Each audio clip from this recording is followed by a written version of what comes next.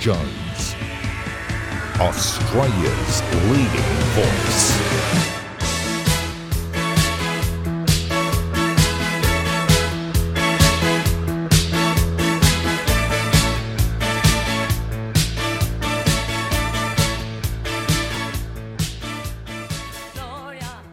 Well, good evening. A bit of a different time slot for me, but as you know, I am supposed to be taking a winter break. But I've come back to address this Berejiklian issue, which needs to be put into perspective, and that perspective tells me what you know. Berejiklian is not corrupt and would never do anything which would disadvantage New South Wales. So, let's go to the history of this ICAC outfit. I've long argued that it is ICAC which is discredited, not Berejiklian and others. So, the Berejiklian finding, far from revealing a significant public service, continues the disgrace that is ICAC. Now, consider this. Berejiklian is corrupt. You've got to say this slowly, because she didn't report her suspicions that Maguire, the partner or lover, was involved in corrupt conduct. This ICAC mob are kidding. Berejiklian never had suspicions that he was involved in corrupt conduct. Does ICAC know something about Berejiklian's state of mind that Berejiklian herself doesn't know? And this continues the infamous record of ICAC over and over again. I've urged successive premiers O'Farrell, Baird, Berejiklian to reform this mob. A Sydney Morning Herald analysis 8 years ago found that 50 findings of ICAC may be outside the Commission's remit. Now, of course, the Margaret Cunneen case is infamous.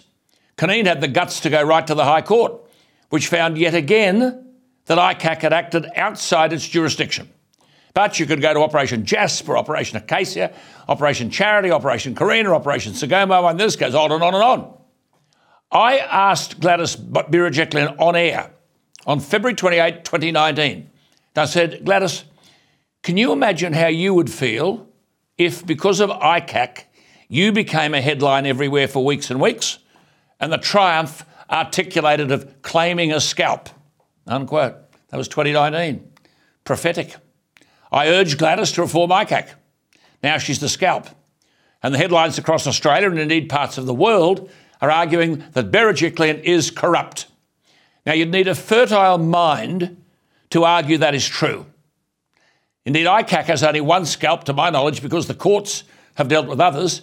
Eddie Obeid is that scalp, and I'm still not sure that Obeid is guilty of what was alleged. But I urge Gladys, as Premier, over and over again, to be concerned with the damage that's done to so many innocent people. In spite of many communications with Premiers Berejiklian, Baird and O'Farrell in writing over the new coal disgrace, where shareholders had their assets confiscated as a result of ICAC, and therefore, when would they be compensated? Now, even at the end, ICAC said there should be compensation for the new coal shareholders. They are innocent people. The Lantry family were victims. They wrote to Gladys and others. They never received the courtesy of a response. New coal shareholders have lost everything. Some are cleaning public toilets. No government has cared. Will they now know? ICAC is a disgrace. Innocent people are branded and reputations are destroyed. The cameras are there when they arrive. And once your name goes on the front page of the paper, that's the end of it. The very fine Police Commissioner, Michael Gallagher, innocent, but reputation trashed. A good man, Bart Bassett, the same. John Sidoti, Minister and State MP, had to wait more than 2 years for an ICAC decision. Of course they found him corrupt. And the poor man has told me he couldn't afford the legal battle involved in going to court. Andrew Cornwall came into the Parliament of New South Wales with an impeccable reputation. He became a headline. He gave evidence to ICAC in Operation Spicer, an inquiry into electoral funding. When the Spicer report was released in 2016, he was cleared of corruption. But ICAC, in its usual form, referred Andrew Cornwall, a man of impeccable reputation, to the DPP for perjury. Now, you couldn't make this stuff up. It took 4 years for the DPP to rule there was insufficient evidence to prosecute Andrew Cornwall, but he'd been dragged through the sewer. Like Berejiklian, career gone. Murray Fakara, another Liberal MP, very good woman. and successive Liberal governments stood by and witnessed this disgraceful and appalling destruction of reputations in the public place. No apology, no compensation. If that is democracy in New South Wales, it stinks. The real corruption in New South Wales is the corruption of process. With Bart Bassett, his political career was destroyed. ICAC alleged that donations in 2010 to the Liberal Party's Free Enterprise Foundation election funding outfit were from a company called Boardwalk Resources, prohibited from making donations. ICAC's allegation was based on the fact that Boardwalk was affiliated with a developer called BillDev. BillDev and Boardwalk were both owned by Nathan Tinkler. The Crown Solicitor's Office found Boardwalk was not a prohibited donor, as defined by the Act. But here's the rub. That advice was provided to ICAC. ICAC pressed on with its investigation into Bart Bassett. So Bassett was standing for election in 2011 and is supposed to have donated money to the Free Enterprise Foundation, which he'd never heard of. He never received money from the foundation. He never asked anyone to donate to the foundation. But the last time I looked, transcripts of ICAC's Operation Spicer, which states false information about Bart Bassett, remain on ICAC's website. ICAC's never apologised to Bassett or bothered to correct the record. Then there's Murray Keir, the former Emergency Services Commissioner. ICAC found him corrupt. Thankfully, he was able to get into a court of law. Many of ICAC's victims can't, as you know. It's an expensive process. But the magistrate in the Murray Keir case demolished the credibility of ICAC. Murray Keir was cleared. I mentioned the gifted former Deputy Senior Crown Prosecutor Margaret Cunneen. She had to go all the way to the High Court to clear her name of ICAC damage and invention. The very fine Police Minister of New South Wales, Michael Gallagher, was addressing a passing out parade of new recruits in Goulburn when he was interrupted. His Chief of Staff walked up onto the stage, "Excuse me, Minister." And the Chief of Staff said, with this astonishing message, "Minister, you've just been called corrupt at ICAC." His reputation was gone, and like Gladys Berejiklian, he lost his job, he lost his income. His family suffered unbelievably. He was innocent. There's a stack of such people. I mentioned Andrew Cornwall, an up-and-coming and very respectable star of the Liberal Party. He too was forced to resign in 2014 amid an ICAC inquiry. Andrew Cornwall said it took 4 years and hundreds of thousands of dollars to clear his name after being accused. Unsurprisingly, Andrew Cornwall was cleared of any wrongdoing, but the mud sticks. Then there's the reputable Sydney businessman Sharif Kazal. Gladys may now know how Kazal feels. I regularly reminded Gladys as Premier of a report by the former New South Wales judge and the ICAC inspector, John Nicholson. Now, the ICAC inspector, he's appropriately named. He is the government's ICAC watchdog. The Berejiklian government has had, and then Perrottet after Berejiklian, has had Inspector Nicholson's report since June 2017, re Operation Vesta, concerning Sharif Kazal. I argued in relation to Kazal and others that ICAC's a law unto itself. There is no justice. I'll come again to Kazal in a minute because the Kazal case, like others, relates to Berejiklian. Berejiklian is corrupt today because ICAC said she didn't report to them her suspicion that Maguire was involved in corrupt conduct. Berejiklian would never be involved in corrupt behaviour. She had no suspicion that Maguire was. How does ICAC enter the mind of Berejiklian and determine that she had a suspicion even though she said she hadn't? Well, 13 years ago, Sharif Kazal and Andrew Kelly were declared corrupt by ICAC. They are still fighting to clear their names, 13 years ago. The ICAC finding was unsupported by any evidence. I believe they are taking the matter to the United Nations Human Rights Commission. But the case of Kazal and Kelly is emblematic of the ICAC crisis in justice. I mentioned the retired Judge Nicholson, an ICAC inspector, and his report in the government's hands that there was no proof to support a corruption finding against Kazal and Kelly. It's the same with Gladys. She's corrupt because she didn't report a suspicion, which she didn't have. In relation to Kazal and Kelly, ICAC found that they could have done something wrong. They could have. You believe this? They could have done something wrong. Even though Judge Nicholson, Inspector Nicholson, the ICAC watchdog, reported that ICAC had no evidence of any wrongdoing by either man in its possession before, during or after its inquiry. Yet still these men are labelled corrupt 13 years on. The government's own prosecuting body, the New South Wales DPP, found they had no case to answer. This despite the then ICAC Commissioner and his team pursuing the DPP to lay charges. This is the kind of mob this ICAC crowd are. They were told by the DPP himself there was no case against the public official Andrew Kelly. So, filled with spite and vindictiveness, instead of dropping the matter altogether, the Commissioner virtually said, "Oh, forget Kelly, go after Kazal." Yet for ICAC to call an inquiry, it first requires evidence of wrongdoing by a public official. Gladys had Nicholson's report in 2017 that there was no evidence to sustain a corrupt finding against Kazal and Kelly. Yet this report stayed on Gladys's desk year after year, even though she told me publicly in many interviews that she'd fix the injustice they sustained. The same with the innocent new coal shareholders who lost everything. And even ICAC recommended for those shareholders compensation. Nothing has happened. With O'Farrell, Baird or Berejiklian, Gladys, in fact, would often preface an interview with me by saying, oh, you're not going to go on about ICAC again, are you? And here she is, in exactly the same position as the private businessman Mr Kazal and the public servant Andrew Kelly, labelled with the tattoo of corruption, as Sharif Kazal calls it, that cannot be removed. It was the Michael Baird government, in which Gladys was Treasurer, that passed the most scandalous piece of legislation, some say, in the history of New South Wales politics, the ICAC Validation Act. This followed the humiliating defeat of ICAC and, by inference, the government in the Cuneen affair. The Validation Act now means that if ICAC wrongly determines a corrupt finding against an individual, the ICAC Validation Act stops that individual from using their democratic right to have the decision challenged in a New South Wales court of law. I repeatedly urged Baird and Berejiklian to change this. You can forget Perrottet. He didn't even understand it, but he was in the government. Put in place this was by a Liberal government that included today's victim. Gladys now cannot use her democratic right to take this matter to court.